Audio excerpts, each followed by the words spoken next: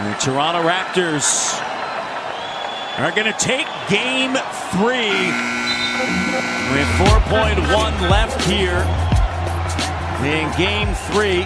It's 123-109.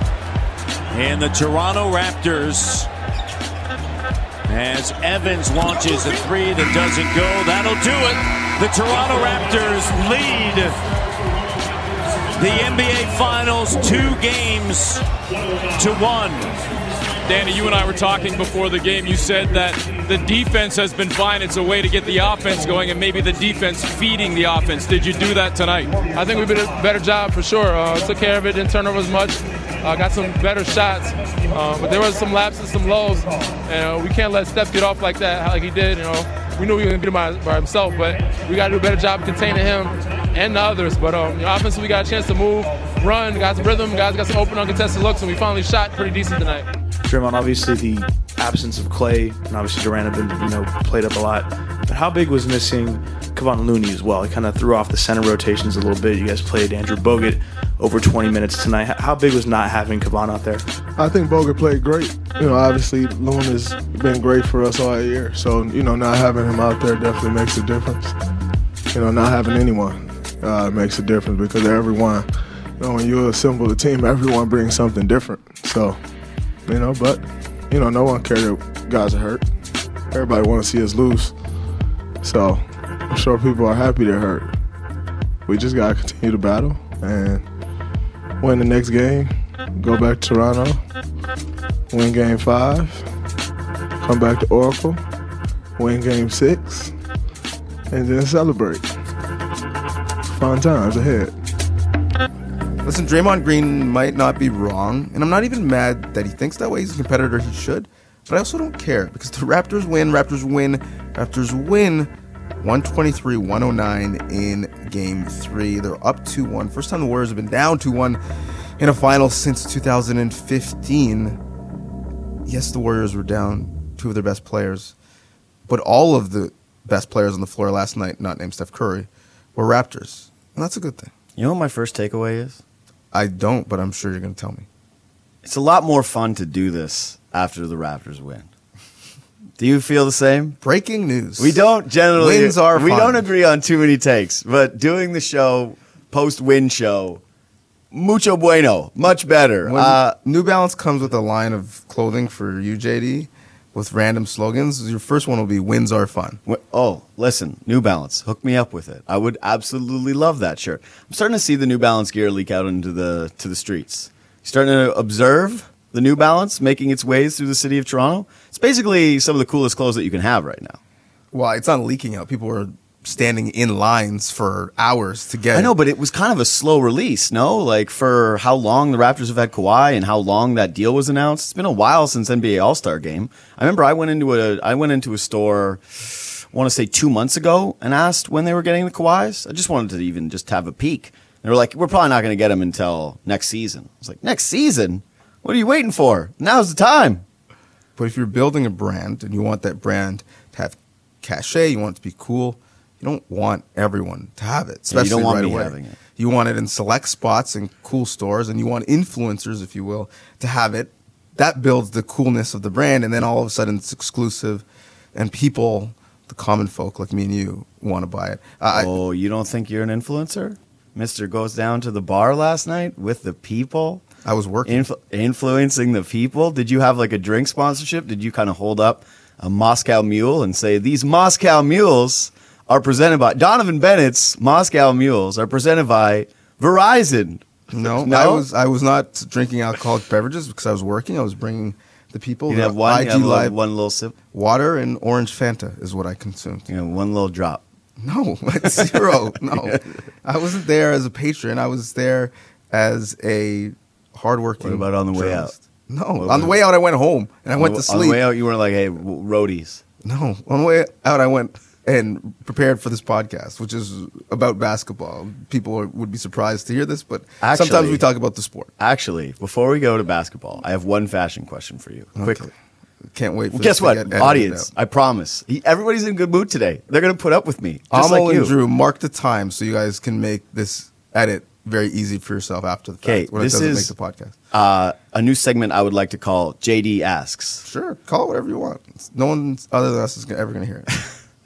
Why are NASA clothes cool now? Like, why are people rocking NASA branded clothing? I see it all over the place, and I want to know why.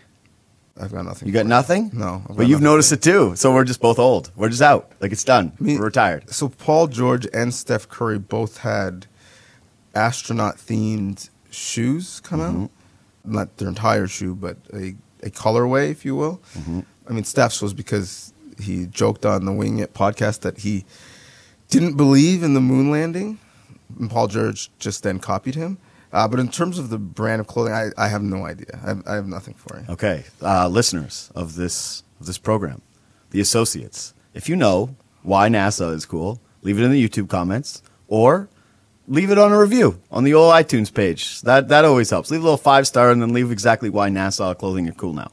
So you were with the people. Or if you don't care and just want to hear about basketball, let us know that as well. I don't care what you don't care about, people. Like, I'm sorry. That's low on my interest level.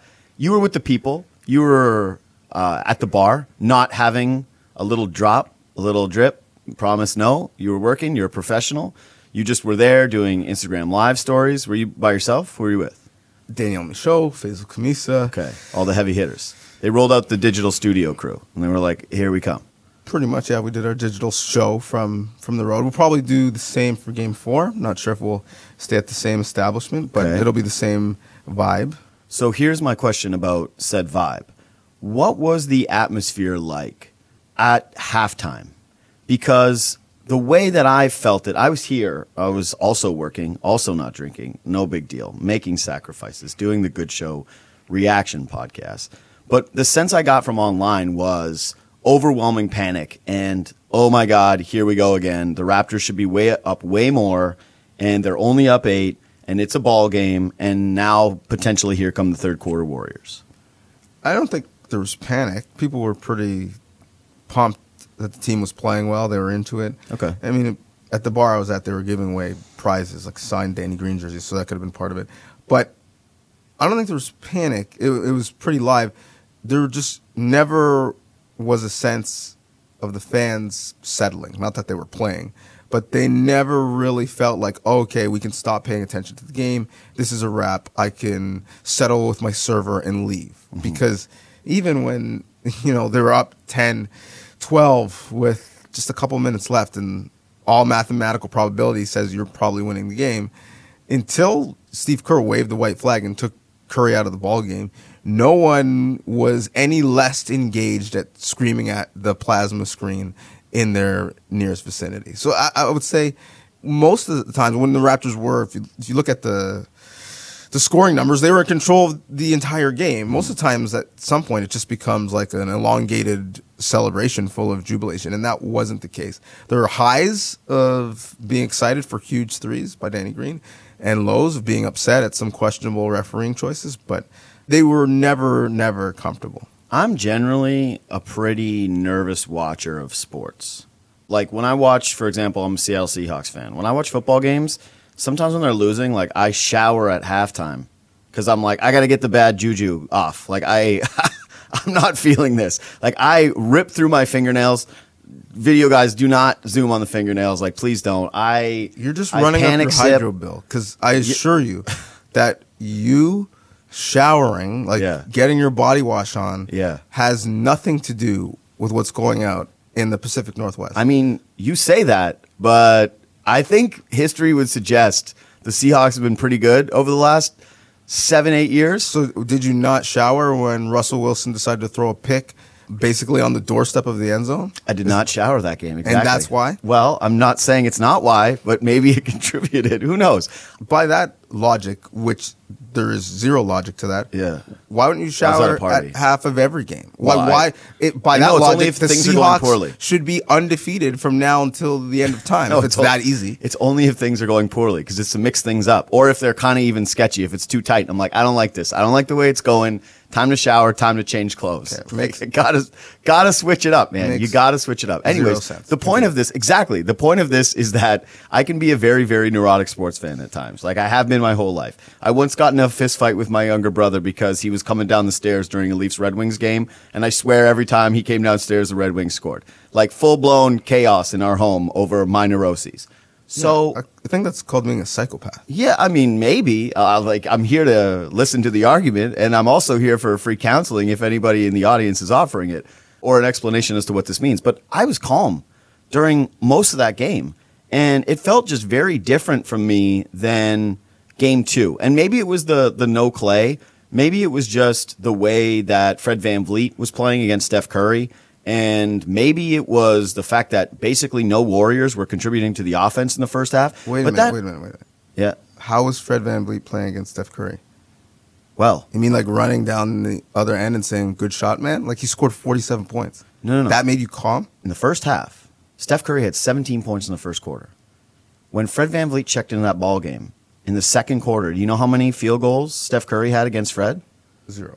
Yeah, that's correct. Big goose egg. He had 1 field goal attempt, and he had 2 free throws. That was it. Kyle Lowry checked back in, and he was more effective. Steph had an incredible ball game, but that was kind of, to me, not ideal. Like, you don't want Steph Curry going off for nearly 50 points, but near ideal. Like, I just didn't want to see the other Warriors players all of a sudden having games of their life. Like, I didn't want to see Alfonso McKinney all of a sudden knocking down every shot from the floor. I didn't want to see Andrew Bogut and DeMarcus Cousins getting easy bunnies inside. I didn't want to see Andre Iguodala and Draymond Green catch fire. Like, I didn't want to see Sean Livingston posting people up and shooting those little mid-range jumpers, those turnarounds against people. Like, once the other Warriors started to contribute, that's when I was going to start to feel a little bit of pressure, a little bit of panic. I didn't think Steph Curry was going to be able to beat a team like the Raptors on his own, even at home at Oracle. But I just will say this. I had a sense of satisfaction early on for the following reasons. I thought the Raptors played just about as perfect of a road ball game as you can play. Like, everyone is going to take this game and say, well, there was no Clay, and there was no Kevin Durant, and there was no Kevon Looney, so what do you expect? I had people tweeting me that the American broadcast, the ABC broadcast, that someone on it said that iteration of the Warriors would not make the playoffs, which is asinine. The only worst take was the one that you shared on Twitter last night where someone said the Warriors would have won that game if it was Chris Paul instead of Steph Curry. That was the only take I think that was worse than that last night. I just thought that the Raptors came out with a game plan. They came out with confidence. They attacked the basket. They had 38 points in the paint in that game. They got Gasol going early. They let him touch the ball. They got Pascal Siakam going early. They let him touch the ball. Kyle Lowry was looking for his offense. Danny Green was hitting threes. And Kawhi Leonard was basically a non-factor in the first half. Like, I think he had 9 points, and he was 2 of 7 from the field with 3 turnovers.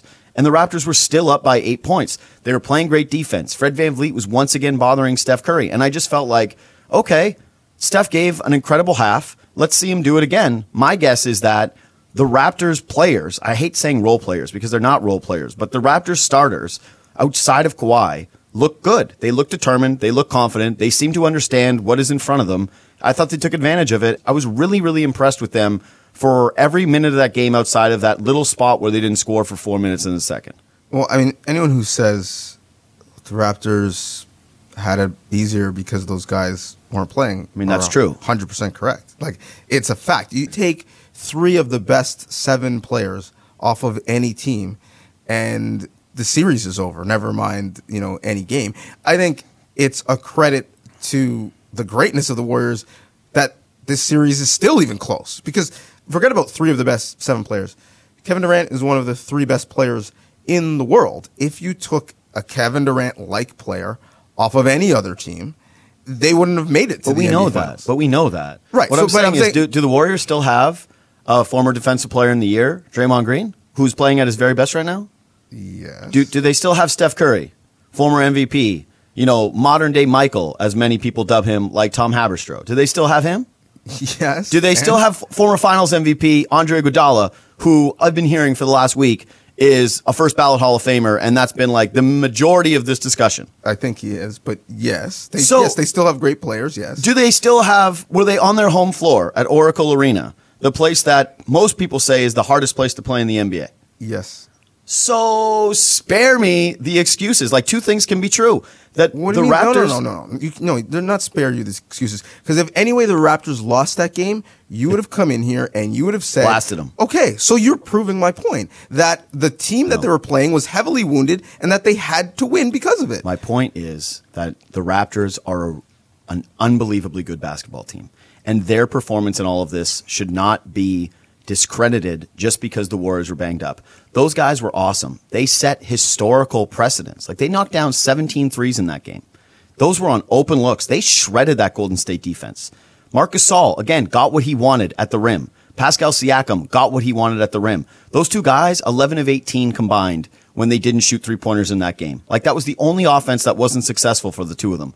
Kyle Lowry was vintage Kyle Lowry. Like, what was his performance? I know he had 23 points. But he racked it up. I think he had 9 assists. He had 6 rebounds. He had those 3 fouls in the first half. And then what did Kyle Lowry do after taking that dumb one where he tried to jump in that screen and fouls Steph Curry and puts him on the line or late in the second quarter? He doesn't have a foul for the rest of the game.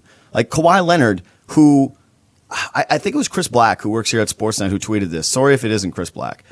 He was like, we're almost taking Kawhi Leonard for granted at this point. Just the way that he racks up 30-point games just casually and quietly.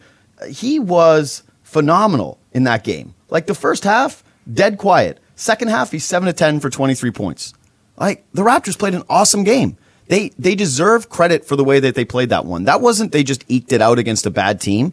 The Warriors gutted it out. Steph Curry was at his absolute best.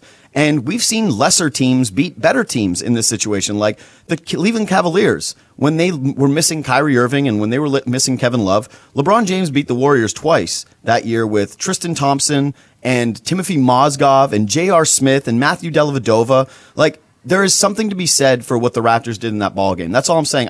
I thought that the storylines were as following. 1, the Raptors took care of an opportunity. 2, yes, the Golden State Warriors were banged up. Like, it wasn't the other way around for me. I think everyone was refreshing their phone to see if Clay was playing.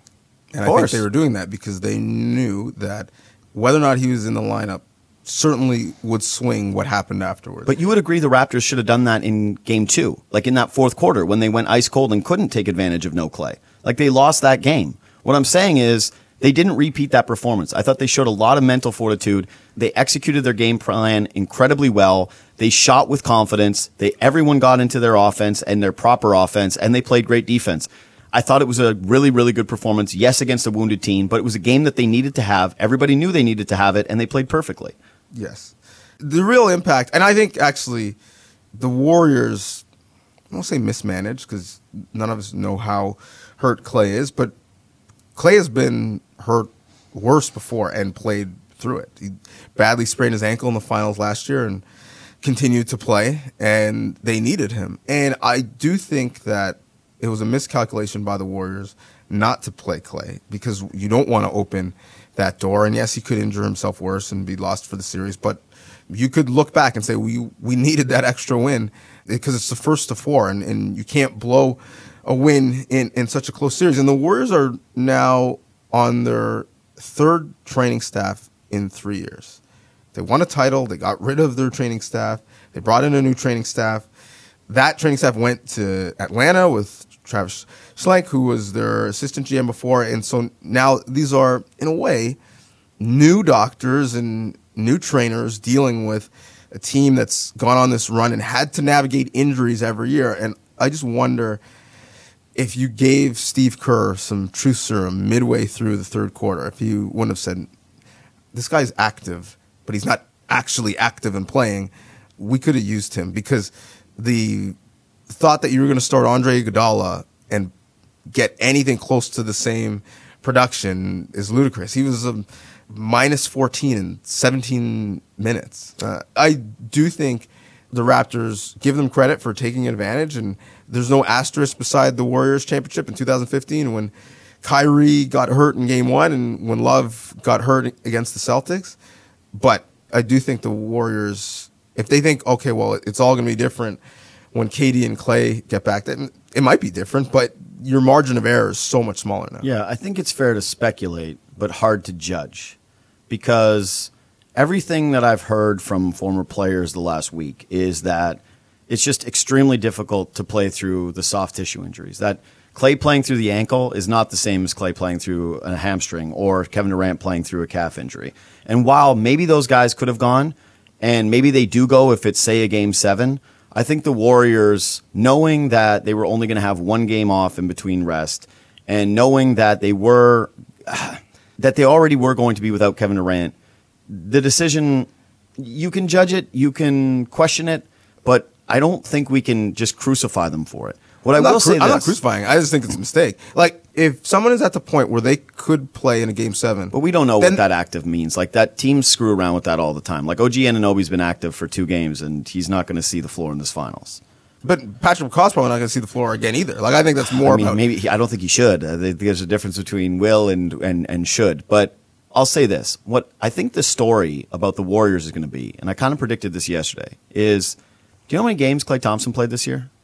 79. Played 78. You know how many Kevin Durant played? 69. 78. So Klay Thompson and Kevin Durant, in a year where all you need to do is stay healthy for the finals, played 78 games apiece, and both of them averaged around 36 minutes a game. Then they go into the postseason, and Kevin Durant is playing against the Rockets, and he's racking up 40 minutes a game, 40 minutes a game, 40 minutes a game. He ends up getting hurt. He rolls over the odometer. He gets hurt. Klay Thompson, similar story. All of a sudden, Kevin Durant is out. Klay Thompson has to play more. He's the primary focus of their secondary offensive unit. He ends up getting a soft tissue injury. In a year where one of the teams that made the NBA Finals was known most for load management and making sure that they took miles off of the tires of their superstar, I wonder if the Warriors got in their own heads a little bit when it came to that Rockets series last year and started thinking like, oh man, we really need home court advantage because we went on the road for Game 7, and if not for 27 missed Rockets threes, we're probably at home and we probably don't beat LeBron James in the NBA Finals. Like, we're watching a bit of our dynasty slip away, and we're going into the final years of Kevin Durant and Klay Thompson with a lot of pressure to win a finals. Well, here's where the Warriors are in a tough spot is they have managed their stars, specifically in crazy turnarounds or on crazy road trips because the league is flying them all over the place to get them in primetime games on national TV. They've managed their stars, and they got in trouble for it. Adam Silver said, no, you can't do that. ABC is paying us how much? These guys need to play when healthy. And the other thing is, I actually think that, if I'm being honest, the Warriors, even when guys were not playing hard for long stretches this season. I think actually the miscalculation by them is not going after home court more because they need home court in this series. The Raptors turned it on. You think they just punted on a game, though, where you think that one of their stars could have played at least because they're so confident that they could lose a game, lose home court advantage, and still win the series in the NBA Finals. And now you're going to tell me that you think they think home court was so advantageous to them? No, I'm telling them that home court is advantageous. I'm saying if this series starts in Oakland, if the Raptors, the guys who haven't been on the stage before, have to start the series not in the friendly confines of Scotiabank, but on the road, and if they know that there's a Game 7 back in Oracle, the last year that they're ever going to play in Oracle, I think the series is a bit different. The Raptors have a better record by Golden State by a game. I think the fact that for long stretches of this year, the team, and this is not even on Kerr himself, it's more so the level of compete that they showed throughout stretches of the season. Yeah, the Raptors accomplished that with playing Kawhi Leonard in only 60 games,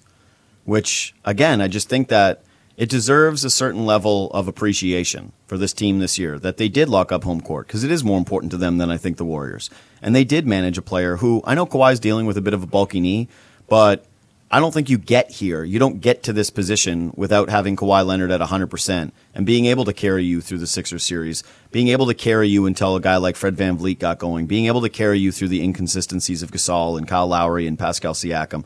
Like, it did play its part, even if he is a little bit banged up right now. Who impressed you the most last night from a Raptor standpoint? I don't know if I can pinpoint just one person. It's hard because everybody was so good. All the starters were in double figures. I think the Raptors shot. They had the Larry Bird / KD / Steve Nash game. The 50-40-90 game as a team. Yeah, one of only 3 teams ever to do that in the finals. The impact for me is not offensively. I think people were talking about the Warriors' struggles to score by anybody not named Steph Curry are missing the point. I think the misses were on defense. The Raptors got whatever they wanted in the half court last night. Scored 123 points, the most the Warriors have allowed at home in the finals under Kerr. Their starters alone gave them 106. Every starter had 17 or more. Only 3 teams in the NBA history have ever done that. One of them was the Warriors in 2017. I don't know if I can pick a specific player, but I'll pick a unit if this was, football where you're breaking things up in offense, defense, special teams. It's their offense. Their offense was outstanding, and that's where they won the game. The offensive execution, big shot making, and on the whiteboard, Nick Nurse, last thing he wrote was "let it rip," and they did that. Regardless of who was or wasn't playing, they shot their shot. They were confident to start, and they set the tone. And when you have a Siakam who's confident, looking for a shot, not turning down looks, when Gasol is doing the same, it feeds to the rest of the team. If we're going by units, I'll say the point guards. I'm going to put them together in this one because I mentioned Kyle Lowry a little bit earlier of how he cleaned up his fouls in the second half and he just played a really smart ball game. Even after getting shoved by that reckless fan, obviously the fans got to go for that shove. I thought Kyle in the moment, what do you think, a little too upset? Too upset? Guy barely touched him. No, the van shouldn't have touched him. Sure, I agree. The van's like, lucky he didn't not. get a 2-piece in the face. That's what you do? We talked about bodying people in the subway. You're just like, you're throwing down with dudes over a little shove? Well, your father now. Don't you have to be a little bit more responsible than that? If someone walked in the Good Show studio off the street and then shoved you and then looked at you like you were invading their space, you would feel a type of way about it. I would. Some people felt Lowry should have got teed up for complaining. I felt no problems with it. Ooh, speaking of teed up for complaining, this is just a quick side rant. People talk about superstar calls and superstar whistle. Draymond Green gets a superstar whistle when it comes to not getting teched up. Like, it is truly incredible. The referees look at him and they're like, well, Draymond didn't spit on us. He didn't beat us. Like, that's all we're hoping for from Draymond today. Like, he is in officials' faces screaming on just about every foul he ever takes, and yet he hasn't taken a technical foul throughout the entire postseason. Like, it's a different treatment of Draymond when it comes to the officials than other players. Like, you're telling me if Danny Green spouts off and goes at an official the way that Draymond Green does, he's not immediately getting the quick tee?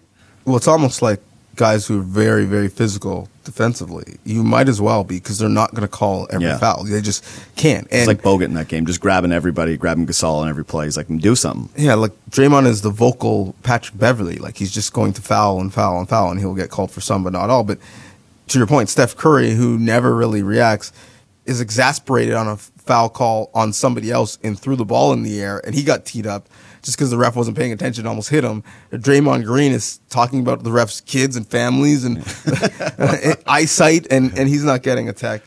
I do think it's gotten out of hand in the league, but at this time of year, I'm not upset when I don't see guys shooting free throws. I actually think points matter. That the key is to have officials who do go to that side, that do let guys have their frustrations, as long as it doesn't get personal, as long as it doesn't get overly offensive. If a guy is yelling and he's frustrated and he's at least trying to have a little bit of a conversation, it's whatever. Like, nothing drives me more crazy than watching MLB umpires throw at a star player because they questioned a strike pitch. Like, have a bit of a thick skin. This is the job you've chosen. What's the Mafia movie? It's like, this is the life we've chosen. Is that Sopranos? Either way, I don't know. That's basically the way I feel refs should be about it. But I'll go back to the point guard play because, yeah, you picked the offense. I could not have been more impressed by those two guards in this game. Like, I just thought they gave you a perfect balance and a perfect 1-2 punch, and it reminded me of a great running back tandem. Like, where one guy comes in and he's the change of pace back, the other guy is the goal line back, he takes the first 2 downs.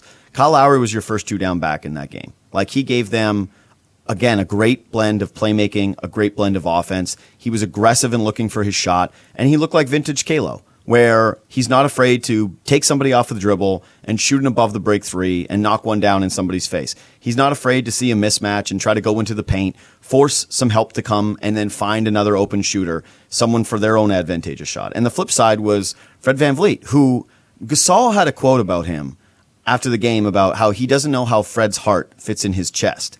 And you see that on his defense, just the way that he was relentlessly following Steph Curry around. And I know that it's tough to give anyone defensive credit for a game where Steph Curry scored 47 points, but there's a reason that Nick Nurse turned to Fred VanVleet to start the second half. Then he was not going to let that game get away from him. I thought that was a good move by Nick Nurse, by the way, but Danny Green is having one of his best games. And you're thinking you don't want to mess with the confidence of a shooter that you're going to need throughout this postseason, and still Fred starts that quarter. And I think this is what Fred is doing so well on defense. I was really trying to pay attention to it last night. It's two things. One is that he stays with him, and he stays in his hip pocket. And I think Steph is being bothered by a guy that is smaller than him. He's used to, like, you watch Steph against bigger players. He's already looking over top of them. Like, he's already looking at the basket. He's been thrown that his entire life. Like, challenge Steph Curry with size. Challenge Steph Curry with size. Try to affect the jump shot. He's perfected the art of shooting over top of people. Fred is doing a good job of staying around his feet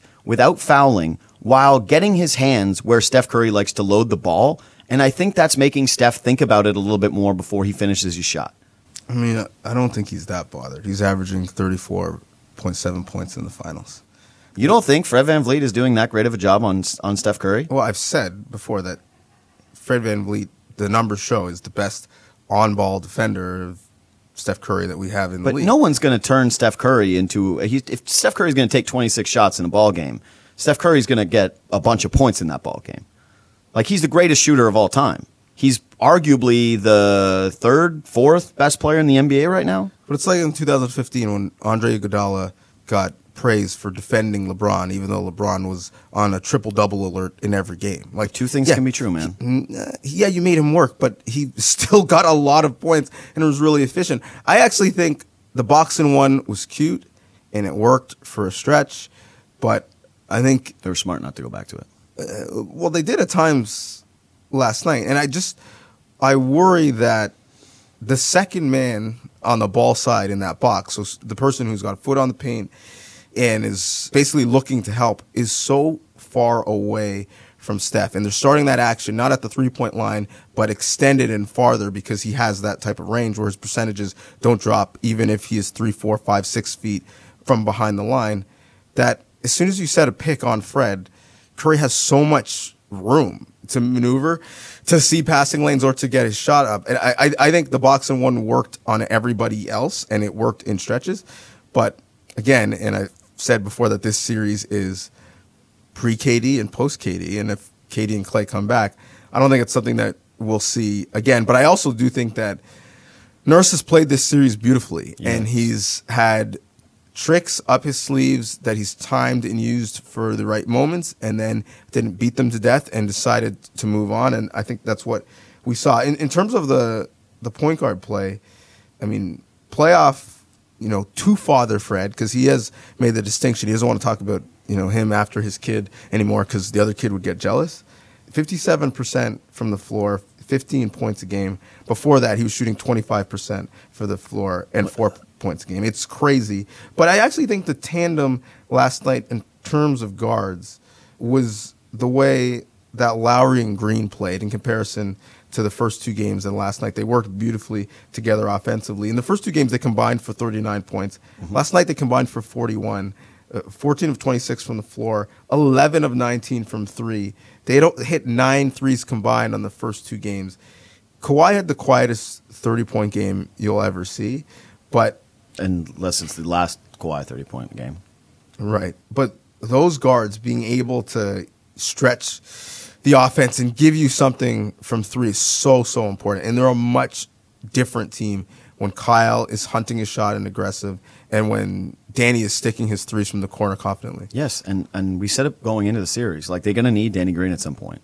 And whether Shaq's pep talk worked or whether it's just, an elite three-point shooter who spent his entire career on catch-and-shoot threes, getting a few extra opportunities in a game where he had wide-open looks, he came through. And this is what I really feel good about that game is I think that version of the Raptors, like, okay, shooting, 45% from three, maybe not that sustainable. It's probably going to drop off a little bit. But the quality of looks that they were getting still feels very sustainable to me. Like, even if you get Klay Thompson back, even if you get Kevin Durant back, I don't think that either of those guys are going to be able to play 40 minutes. I don't think that they're going to be able to go deep in ball games, that they're going to have their minutes managed, and that maybe you want to make them work on defense, prove that they can still get to that level early on in a series. Like we saw with DeMarcus Cousins in this game that, it's really tough to maintain that after coming off of an injury and being a 7-footer. So like we'll see what happens with Kevin Durant. Because Boogie Cousins was a nightmare in that game. Like he's 1 of 7, he got barbecued on defense, and he was quitting on plays. He wasn't even able to run up and down the floor. Like Boogie Cousins was exactly who we thought he was going to be. But my point is what feels sustainable is that the looks Kyle Lowry got, the looks Danny Green got, the looks even Fred VanVleet got, those feel to me like you're going to be able to get those opportunities because Kawhi looks sustainable, Gasol on the low block against whoever they're going to throw at him looks sustainable, and so does Pascal Siakam when he gets a one-on-one. And that included against Andre Iguodala, who he really struggled against in the third quarter of the last game, but all of a sudden recognized that he was still the bigger player and that he would still be able to dominate when he got it in close over a guy who was smaller. So I think that the Raptors know they can win on the road, that they can hit shots on the road, that they can get open shots on the road, and that they're capable of that level of play. Like, I know that sounds kind of cliche, like of course they know that, but it's a big difference to see it, especially after what we saw in Game 2. Defensively, I think the Raptors have been solid, and it's what we've expected. They've held Golden State 109 points in all 3 games. I like that. It's the 4th time in NBA history the team has scored exactly 109 points in 3 consecutive games, which is the most random of stats. The difference is going to be what are you going to get offensively? Can you get above that 109 threshold to 110 and beyond? And when you're hitting 17 threes, tied for the most ever in a road game in the finals, yeah, you're putting yourself in a good spot. Don't you think there's something poetic about this, though, that the Raptors' whole struggles has been about hitting open shots? And it really does feel like they're going to have an opportunity to do so against Golden State, and if they do it, they could win an NBA Finals. It was the same against the Bucks. It was the same against Philly. Look at the percentages from the role players, and if they're good, they win, and if they're not, they lose. Like it sounds overly simplistic and pretty binary, but that's been the nature of this team. And on the flip side, it's been the same for the Warriors. Look at the Blazers series. Look at this series. Look at the Rockets series. When those other guys start to step up and hit open shots, they win because the Currys and the Kawhis are going to get theirs regardless. The other thing that I think people aren't realizing is, yeah, they won. They stole that game, and they were, in control of the game for the most part. They let Game 2 slip away. The Raptors were a better team in Game 1. For large stretches, they were a better team in Game 2. They dominated Game 3. They won both games throughout the regular season, both at home, a close one, and in Oracle, they won going away. In this series specifically, the Raptors have outscored the Warriors in 10 of 12 quarters. As happy as they are to be up 2-1, you can make a very real argument they should be up 3-0 in this series. There should be a level of confidence saying that almost half of the series is over, maybe more than half, depending on how quickly they can get this thing done. We should be able to get 2 wins out of the next 4 games. Especially considering they're going to go back home for likely 2 of these games. Like, they're going to have a chance to close it out at home in a Game 7 or in a Game 5. Like, I think the Raptors have one of the best home court advantages in the entire NBA. Even though, you get hot take artists talking about people not getting back in their seats. Well, that's something to you? No, okay. Not at all. The Raptors crowd, if we're doing crowd power rankings, that means everybody up is a body bag. No, I'm talking about in this series. Mm-hmm. The Raptors crowd was much better than the crowd at Oracle last night. No question. And I wasn't in the building, so maybe it doesn't translate so well on TV. And listen, they didn't have that much to cheer for. But the lasting memory I'll take away from Game 3 in terms of in-arena atmosphere and optics was a large number of Canadians belting "O Canada" through the stand-ups that everyone was trying to do on the court after the game. You see Donovan Mitchell's tweet? I saw his one about Fred VanVleet. He said, seems low-key like a lot of Raptors fans are there. Like, tweeted it in-game about how he could hear them cheering. And then afterwards, yeah, pretty impressive showing. Nav Bhatia is just living his best life. Like, I don't think anybody on the planet is living better than Nav Bhatia during this stretch. Like, him surrounded by all those fans singing "Oh Canada," this is beautiful. This is a beautiful sight. Like, I thought about buying a I was looking at a poster recently, or a little canvas. It's a Kawhi Leonard interpretation painting. A print, no big deal, not that expensive. But I thought, like, you know what would be better is getting the Nav Badia surrounded by all the Canadian flags and all the Raptors fans that were on the fan at Oracle if they win this series. I hope he's got some champagne in his eyes post-game if they win. I hope he gets doused with a little Don P. Shout out to Nav. You know, going forward, though, too, I guess we can close with this, is like what we expect going into Game 4, which now the pressure, as you said, is on the Warriors. Now we need to wait and see if Kevin Durant is going to come back. Now we wait and see if they push Klay Thompson. I think that if you were a betting man, you would have to lean to both of those guys play. I was listening to Zach Lowe a couple of days ago. He was saying he thought if the Warriors fell down 0-2, KD would have been in Game 3. And that part of the strategy for Klay Thompson was, again, hedging their bets, thinking that their best chance of winning the series was to not have a re-aggravation, but just to try to make sure those guys were healthy for the rest of the series. So let's say Kevin Durant and Klay Thompson come back in this game. Do you think there's an adjustment the Raptors end up making in this series, something that they end up changing? I think we see more small ball lineups from the Warriors, which I think you said to start the series could mean more Serge Ibaka. Who was great last night, and it's Serge Ibaka to you. Right? I mean, it was a Serge Golatenda to me, actually. I think he had 4 goaltends in that game out of his 6 blocks, but sure. You can't give the man any love. Well, I'm not giving him any love. I am giving him love, but when he's swatting guys off the backboard, it's like, yeah, that's pretty clearly a goaltend. No, like he's pinning them on the backboard. Dude, let's see some of those stills in the YouTube version. Maybe somebody needs to go back and check the highlights. Those are some pretty big goaltends. I think you're at least happy with the motivated Serge, because there was that moment in the fourth quarter where he fouls Steph Curry on the jump shot and he has a turnover, and you're just thinking, oh man, Serge, like please not now. And you know what? Credit to him. Those were all borderline goaltends. Like they were very close. He at least put the pressure on the referees to make a call, and he gave them some good minutes to close that game. And you have to hope that it carries over, because yeah, you are going to see some smaller lineups. You are going to need some more defense on the perimeter. I still believe Gasol is going to have the bigger impact out of the two guys, but I think you'll see a few more Ibaka minutes, especially if Gasol ends up getting in more foul trouble. I think, and I've already mentioned this, I think you won't see any janky defenses against Steph, because even if Klay and KD are not right, even if they are not close to their normal all-star level, they still deserve much more respect than the guys that Curry was playing with. In high-leverage moments last night, I looked up, and it's like Steph Curry, Draymond Green, 2 all-stars, you're right. He's flanked by Andrew Bogut, who earlier this year was playing in Australia. And was much better than Boogie Cousins. Was much better than Boogie Cousins. He was even. Quinn Cook. Worst player in the game. Not named Boogie. But got to the stage from the D-League, now G-League, and Alfonso McKinney, who got to this stage from the D-League, now G-League. These guys are playing real minutes in the NBA Finals. I'm sorry. I thought Pascal Siakam and Fred VanVleet and Norm Powell and all those guys came from, and Danny Green, who didn't come from the G League on the Raptors.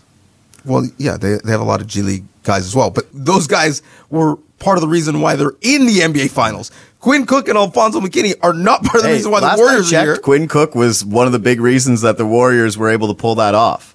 Like, he hit those monster 2 threes in Game 3. Yes, but my point is, even you, as stubborn as you are, would acknowledge that Quinn Cook and Alfonso McKinney are not one of the reasons why Golden State had the best record in the West. I think Raptors Pascal Siakam and Fred VanVleet and Norm Powell are part of the reasons why the Raptors had the second best record, but a better record than Golden State. In the East, Klay will obviously be back, and the guy hasn't missed a playoff game since 2007.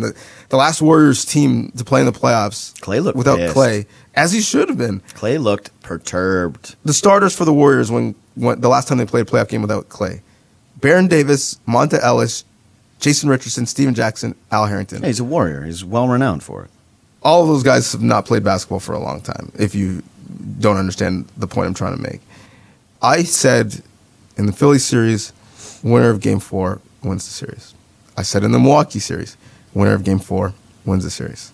I say again, I think the winner of Game 4 wins the series. I think if the Raptors go up 3-1 and they have 2 chances at home to finish it off, I think they should be feeling really good no matter who is playing for Golden State.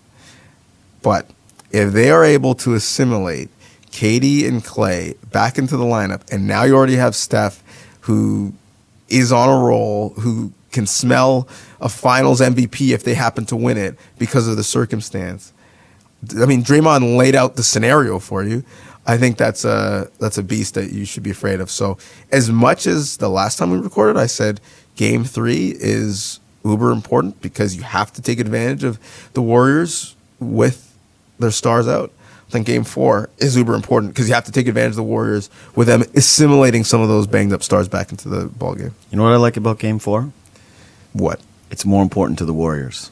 Because you go down 3-1, it's toast. I don't think that they're going to be involved in 2 series where they see a team blow a 3-1 lead. I think there's more pressure on the Warriors. I don't know if it's more important to them. It's more important that they win that game than if it is for the Raptors. Raptors lose that game, they still have home court advantage. They'll still be coming home for Game 5 with an opportunity to go up, and then they'll still have an opportunity to close it on their home floor in Game 7. Listen, they've done what they needed to do. You go on the road, you're looking to get one. They've got their one in their back pocket after playing one. But if they lose Game 4, and this all depends on how they lose as well. Losing by 25 is different than losing by 1 at the buzzer. But if they lose Game 4, they're going to hear, if they're paying attention, all throughout the layoff between Game 4 and Game 5, well, it was competitive until it's not. The Warriors are back. This is the best team in basketball. Crown them. Like, anyone who thought that this Raptors team would have had a seed of mental doubt coming into this series and has been pleasantly surprised that they don't, it could creep in if KD and Clay come back and they look like the dominant team that we know they can be.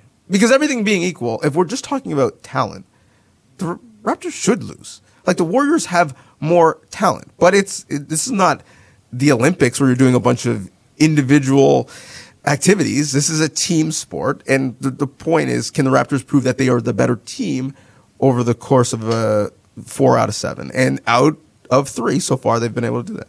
Sleep on the Raptors at your peril. I'm sorry, are you saying the Raptors have more talent? No, I'm just saying that the Raptors right now are favored in this series for a reason. We got to wrap up. Good Show podcast. Tom Thibodeau, Alvin Williams, David Aldridge.